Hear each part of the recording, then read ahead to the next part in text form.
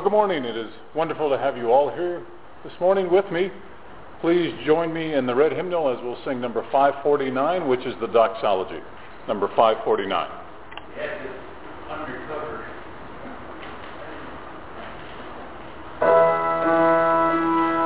Praise God from whom all blessings flow. Praise Him, all creatures here below. Praise Him above the heavenly hosts. Praise Father, Son, and Holy Ghost.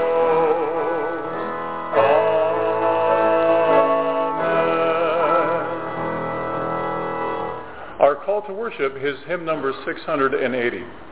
I am happy when someone says, "Let us go to the house of the Lord." Our feet used to stand in Jerusalem's gate. Jerusalem was built to be joined to a temple where the tribes could go up, and the tribes of the Lord. It is Israel's witness to confess the Lord's name. There sit the thrones of judgment, the seat of the house of David. Ask for the peace of Jerusalem. May your friends have rest. May your workers prosper. May your courts enjoy peace. For the sake of my brother, my friend, let me say peace for you. For the sake of the Lord, my God's house, I will seek your good welfare. Amen. Our first hymn this morning is number 409, I Will Sing the Wondrous Story. 409, I Will Sing the Wondrous Story.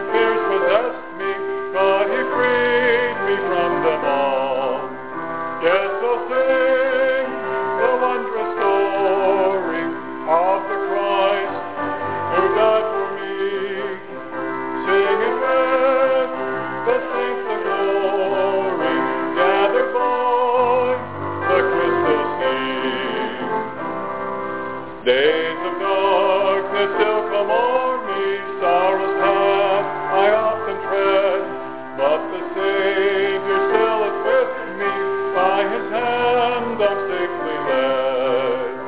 Yes, I'll sing the wondrous story of the Christ who died for me, sing it with the saints in glory, gathered by the crystal sea. He will keep me till the river flows its waters at my feet. Then He'll bear me safely over where the loveless I shall meet. Yes, I'll sing the wondrous story of the Christ who died for me. Sing it with the saints in glory, gathered by the crystal sea. Amen. Thanks for singing with me this morning. It's always good when I can hear you up here. That means I'm not singing solo. That's always good. Let us go to the Lord in prayer. Our gracious God, we are so thankful that you have given us this wonderful opportunity to come here and worship you within this institution.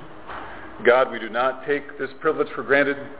And Lord, we just are so thankful for our fellow veterans, servicemen and women that we have served with in peace and in war, that have provided us this opportunity for us to freely exercise our faith here this morning.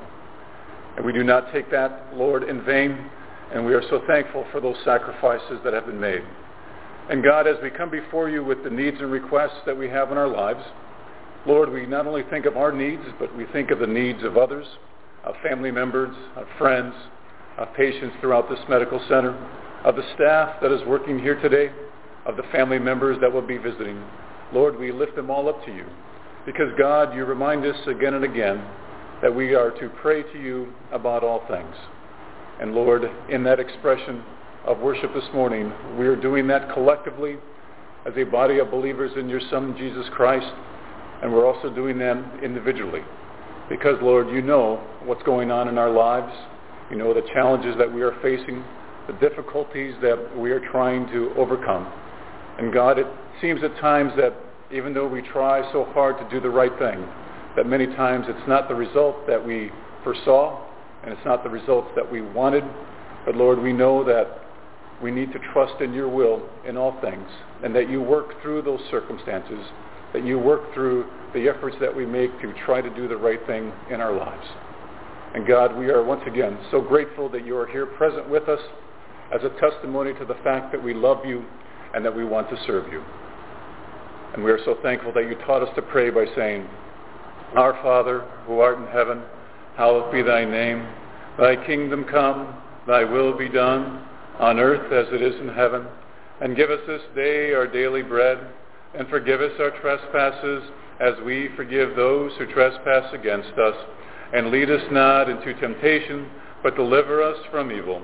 For thine is the kingdom, and the power, and the glory, forever and ever. Amen. Thank you for praying with me this morning. Amen. Our next hymn is number 416, I Was Sinking Deep in Sin. Number 416, I Was Sinking Deep in Sin.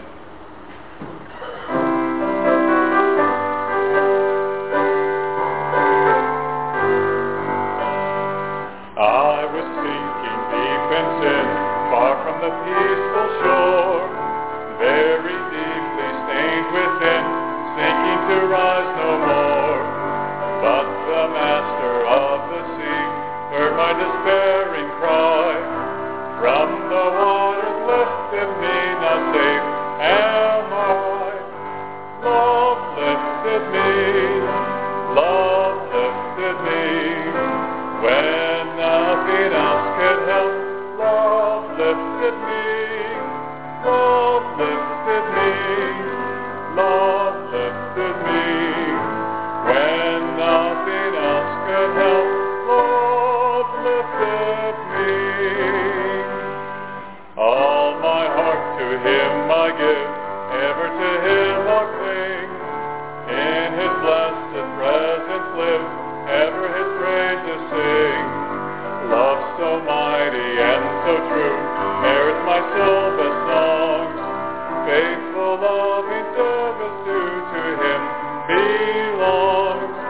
Love lifted me, love lifted me.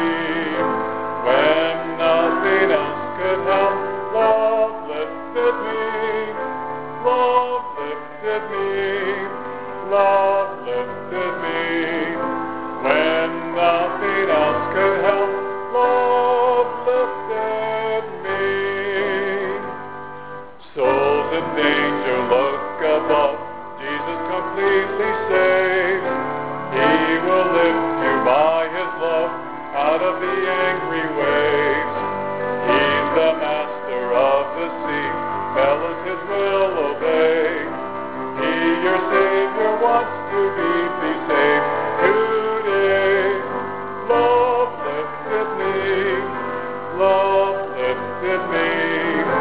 When nothing else could help, love lifted me, love lifted me, love lifted me.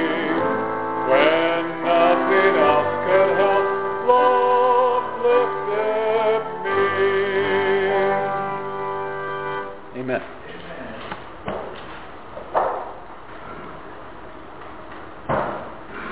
Our scripture reading this morning is found in the Gospel of John, chapter 13, beginning with verse 34. A new command I give you, love one another. As I have loved you, so you must love one another. By this, everyone will know that you are my disciples, if you love one another. Amen. Let us pray. Our gracious God, Lord, it has been such a great time that we've had to worship this morning with family and friends. And Lord, when we come to worship together, we support each other because we are recognizing the need that we have to have in our relationship with you, and that worship is a part of that need. And God, I would ask that you would help me say those things, that we continue that act of worship, and that it would meet the needs that we need to have in our lives. In Christ's name, amen.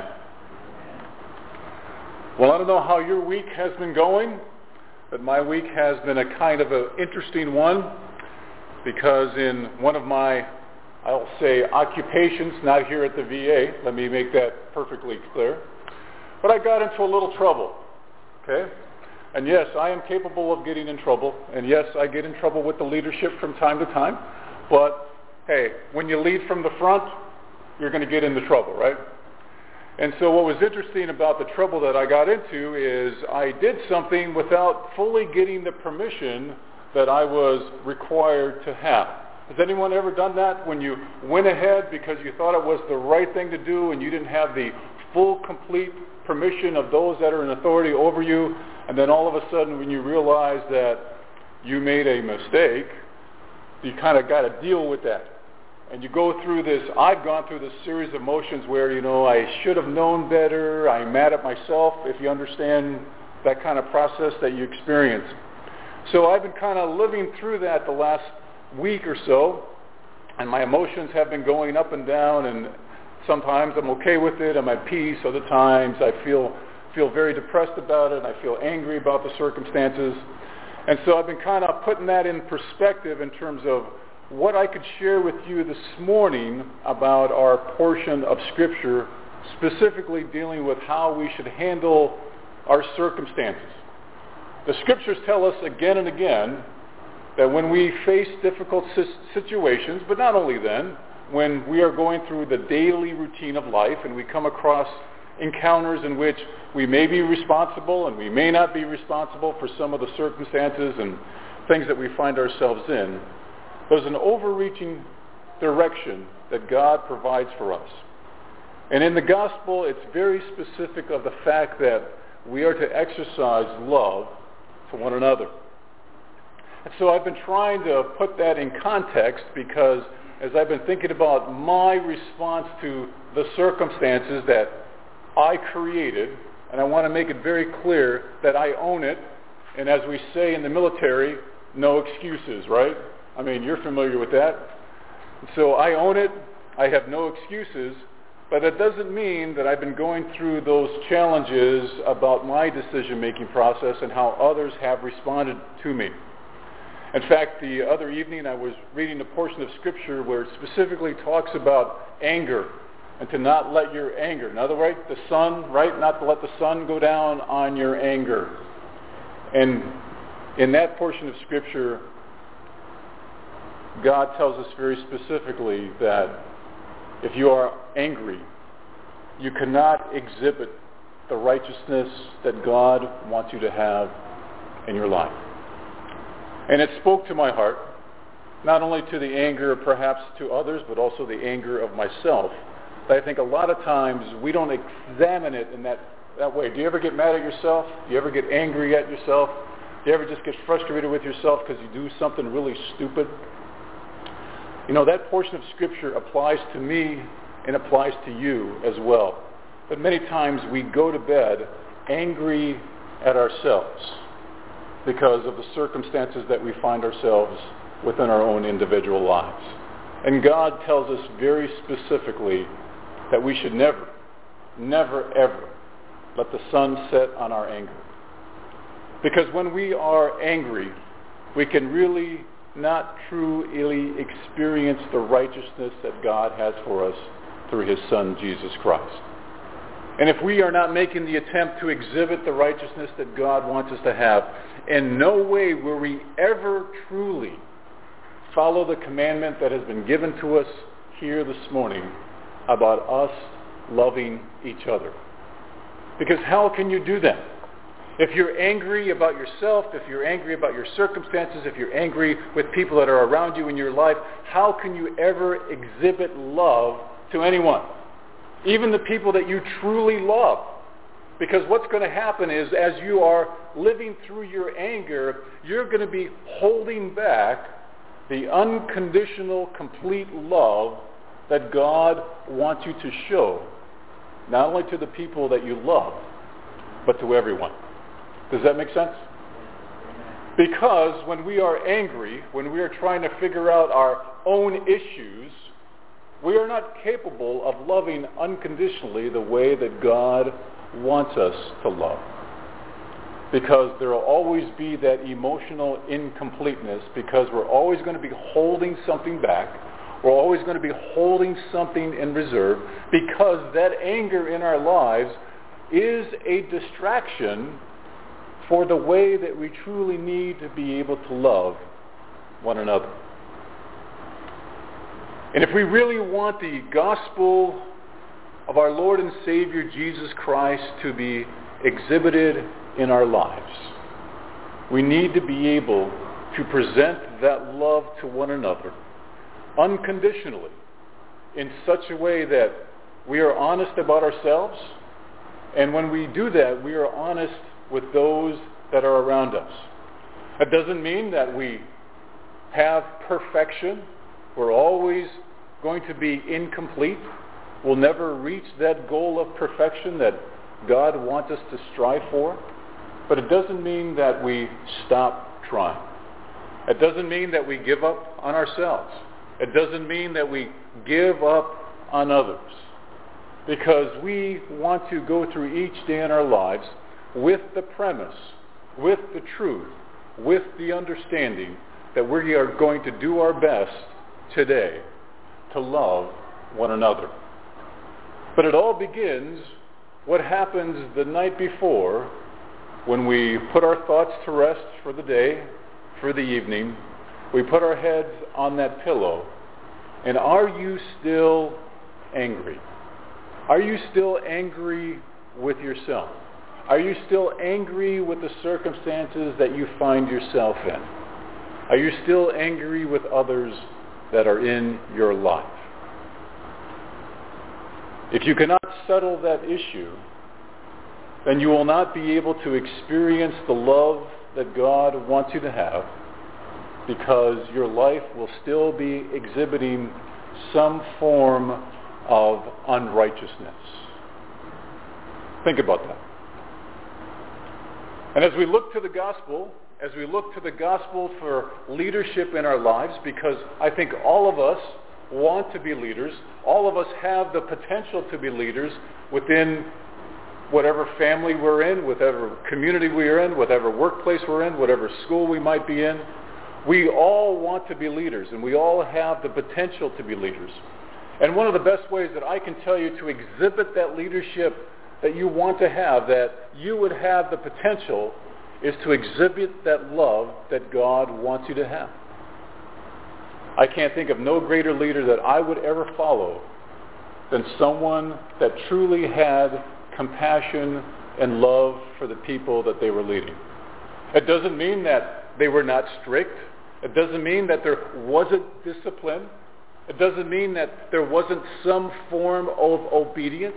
It doesn't mean that there was not any loyalty. It doesn't mean that everybody was always singing kumbaya about everything that was going on. But I know the leaders that I have served with in the military, the best ones that I have served with, are those that I believed were exhibiting the compassion that they needed to show in their role as being a leader. It doesn't mean that there was no discipline. It doesn't mean that they did not discipline other people. Doesn't mean that they were not strict. But yet they did so with a compassionate and a loving hand. Does anybody else know leaders like that you've served with, that they truly were just good people because they were doing the best that they possibly could? I was watching something the other day. Does anybody watch a TED Talk? Everybody look at TED Talks? I was watching a TED Talk the other day, and this executive, this CEO, was talking about how to lead without ego. How to be a leader without ego. And it was really interesting about how he was talking about how important that was when you are a leader to lead without your own personal ego up front. And he demonstrated within his own life how he was able to lead in various circumstances. In other words, doing the things that everyone else was doing. Doing the things that the employees that were part of his corporation was doing. And as he did those things, as he was willing to work with them, as he was willing to see what they were doing, as he was willing to see what their perspective was in terms of how they saw the organization, he was able to lead in such a way that there was tremendous improvement in everything that he was doing within that corporation that he was leading. Doesn't mean everything was perfect, but I think it's a way in which when we look at our lives, we look at the gospel of leadership and we see by example how Christ led without ego. Think about that. Have you ever thought about that? That Jesus Christ, in terms of his story that has been revealed to us through the scriptures, he led without ego. He led without ego.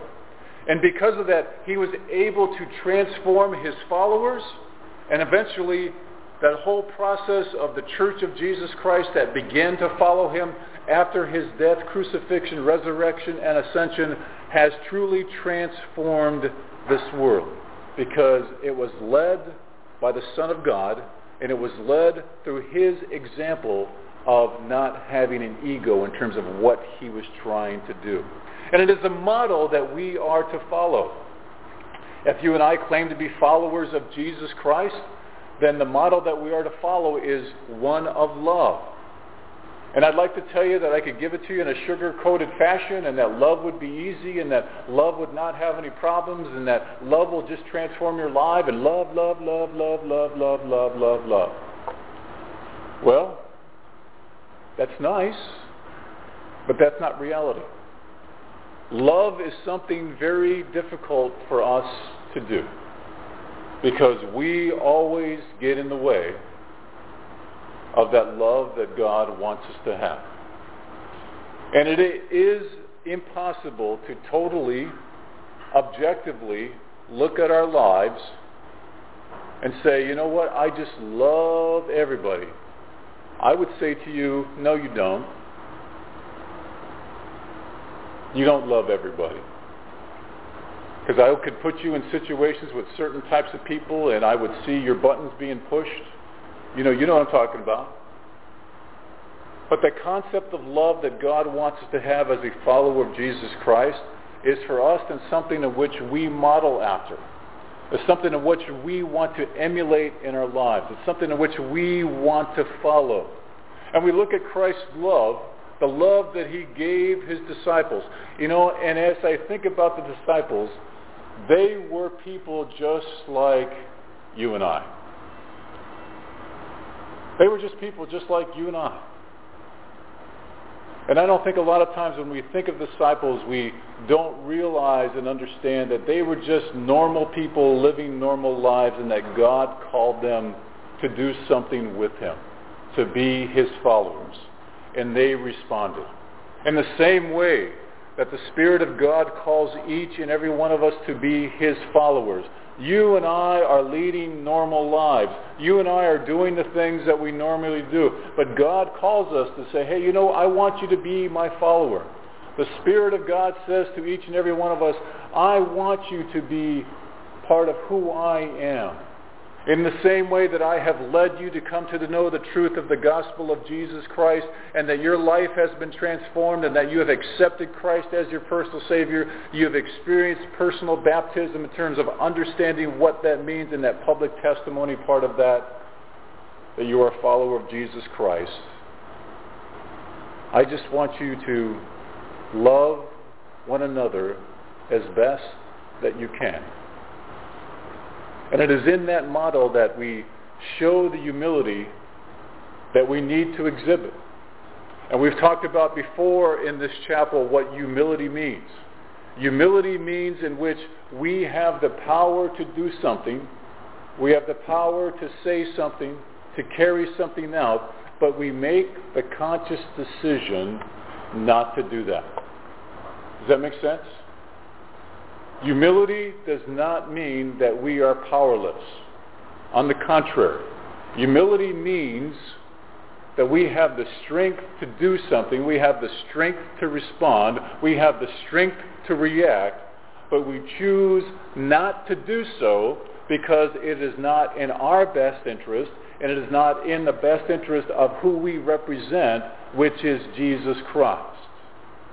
And so consequently, we choose to show humility. And Christ was an example of that humility. Think about that. He could have gotten himself off that cross, right? He could have had the angels at his beck and call to punish and to decimate everyone that was mistreating him and hurting him. Choose not to do so. And in the same way, when we look to the gospel for leadership, we see the humility, but we also see patience.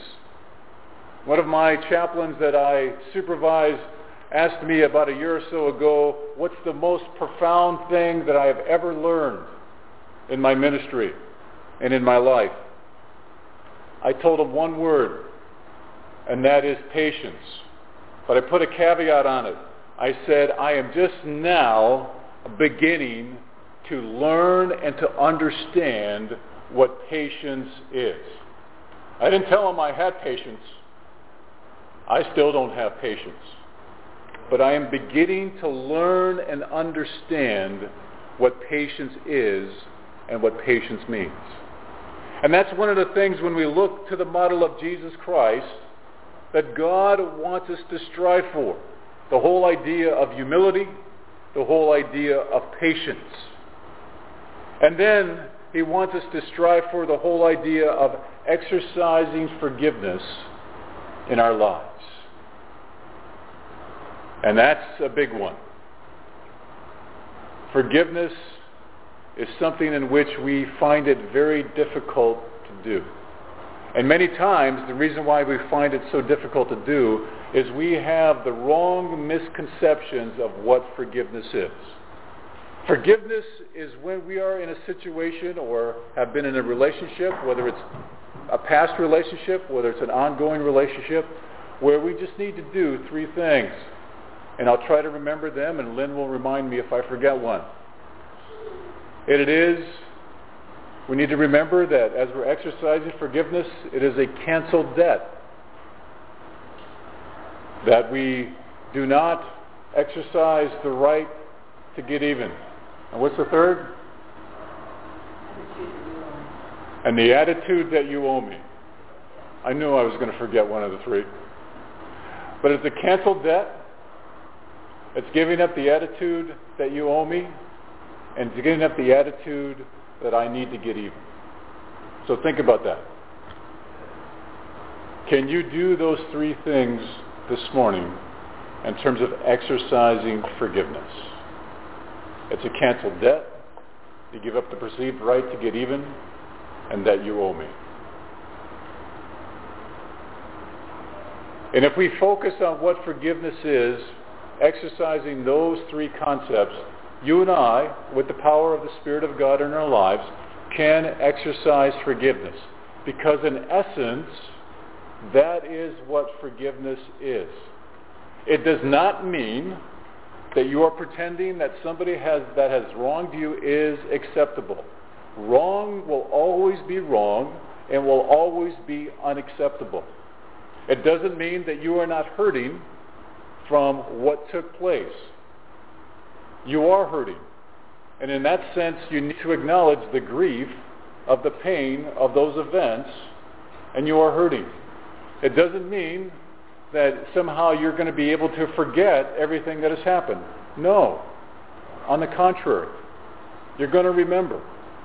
But when we think about what forgiveness truly is, in terms of the three concepts, the whole idea that it's a canceled debt, it's giving up the perceived right to get even, and that you owe me. When we think of it in those three things, when we apply it not just to others, but to ourselves, I am the type of person where I remember things that I have done wrong. And we're talking a long time ago now. And I still remember those things.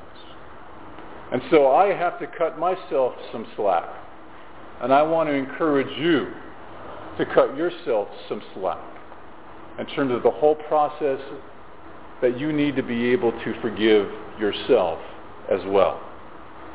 And it's not just another thing, other people. It's about forgiving yourself as well. Because when we are doing that, we're truly modeling what Christ has done for us in our lives. What he did for us on the cross was exactly those three things. When he died on the cross for our sins, he exercised the whole concept of a canceled debt, give up the perceived right to get even, and that you owe me. And it is in that model that we find on the cross of Christ that we see the power and forgiveness within our own lives. And as we experience all of these things, as we desire to serve and to follow God, when we go through these steps, then all of a sudden we achieve a level of understanding that we never thought was possible. We achieve a level of insight and the things in which we are doing in our lives. We see spiritually how things in our lives are going. And we see it in such a way that we've never seen it before. It's like all of a sudden, light's gone on, all of a sudden we have a clearer vision, and all of a sudden things in our lives that we didn't understand before just begin to make sense. Because then we see how God's will is truly working in our lives. Because many times we just feel, God, are you truly working in my life? Doesn't appear to be that way. Doesn't seem to be that way. And I would suggest to you that God is working in your life as he's working in my life. And we just need to be able to ask God to give us that spiritual understanding to see that he truly is working in our lives to make us better. And then as we follow this model process of humility and patience and forgiveness and understanding, then we find ourselves with the whole idea of exhibiting compassion to others. Exhibiting that love that God truly wants us to show to each other. And the reason why we are able to do that, as I mentioned before, we have the emotional energy now to do that. Because we're not hung up on something else. Those other things that hold us back. The anger, our ego, which is our pride, and all of those kind of things. Those things are not holding us back, and we are able to exhibit and to show that compassion that God wants us to have to one another, to exhibit that true love. And we do those things because as a follower of Jesus Christ, we should be motivated because of that example of Christ's love. Because if you think about your own personal relationship with Jesus Christ, what did Christ do and the power of the Spirit in your lives do? They introduced you to God.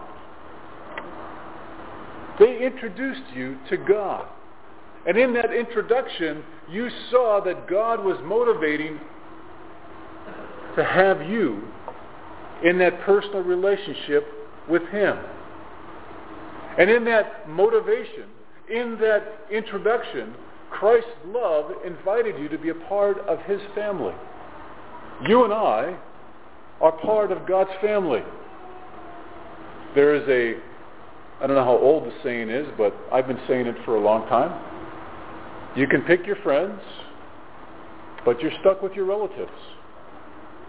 And you and I, as being the family of God, we are stuck with one another. And as one of my daughters-in-law says, and when we get together, we get along relatively, follow the pun here, we get along relatively well. And I think that's the best we can hope for. But it is in that motivation that we see God's love. Once again, understanding that first love.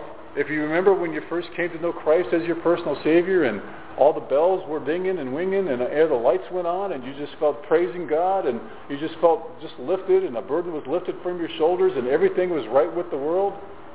That's exactly how God wants us to exhibit every day of our lives, as though we had first met Jesus Christ as our personal Savior. And that's what our motivation is. That's what our motivation should be, to carry out the things that God wants us to do, to love each other. Because those are the things that make us distinctive as being followers of Jesus Christ. Those are the things that set us apart from being and acting as the followers of Jesus Christ. And those are the things that make us attractive to others to want to follow Jesus Christ as we have followed Jesus Christ. Because that is what our true calling is.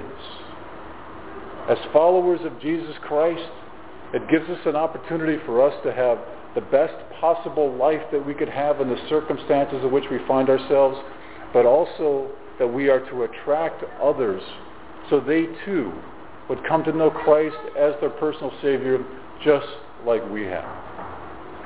So it is my hope and prayer that as we look at our lives, we look at the application of the gospel of Jesus Christ in our life, that we exhibit the leadership that God wants us to show for ourselves, but also for others, as being His true followers and a true expression and model of Himself in our lives.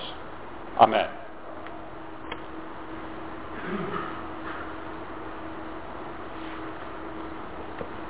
Let us take a few moments and prepare our hearts for communion, where we have an opportunity to publicly testify to the model in which we want to follow in our lives.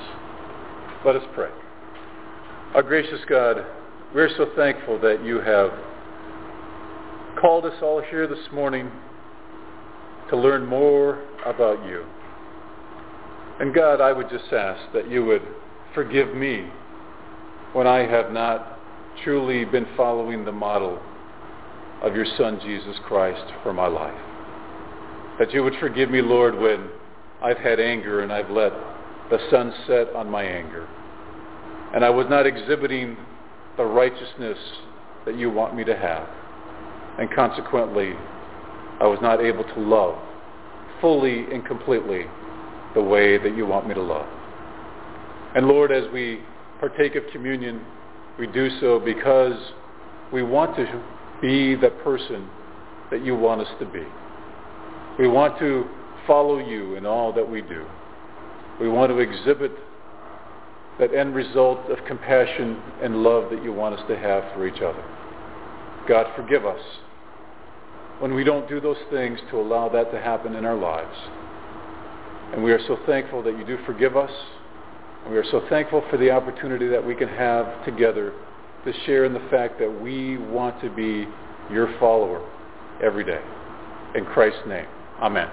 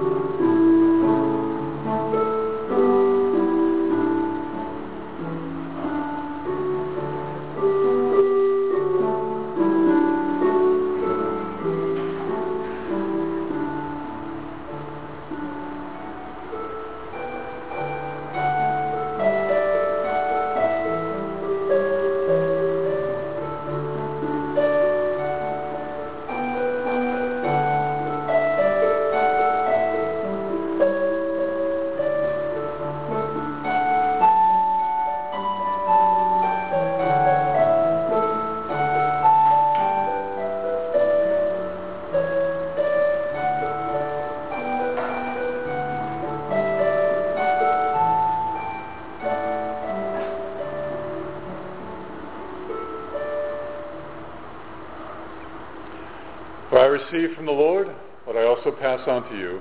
The Lord Jesus, on the night he was betrayed, took bread. And when he had given thanks, he broke it and said, "This is my body, which is for you. Do this in remembrance of me." Let us partake together. In the same way, after supper, he took the cup, saying, "This cup is the new covenant in my blood. Do this whenever you drink it in remembrance of me. For whenever you eat this bread and drink this cup, you proclaim the Lord's death until he comes." Let us partake together.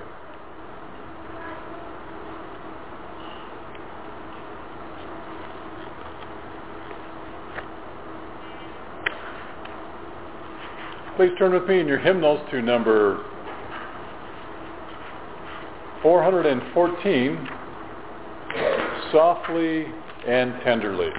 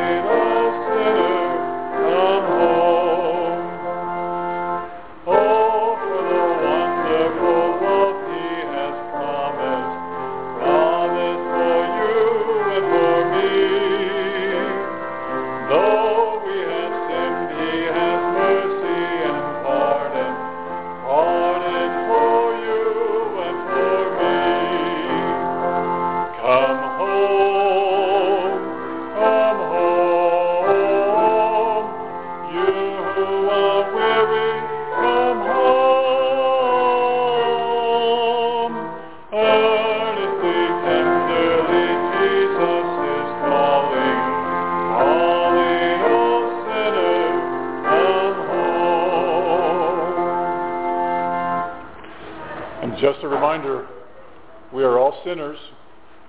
No one here is better than anyone else. And if you think we are all hypocrites, you're absolutely correct. But I would encourage and remind you that there's always room for one more to join us. Let us pray. Our gracious God, we are just so thankful that you've given us this opportunity just to come and worship you on this day. And Lord, remind us how you want us to have that intimate and complete relationship with you every day. And God, help us through the power of your Spirit to get those things out of the way in our lives so that we can accomplish that. And remind us, God, to take one day at a time in our relationship with you.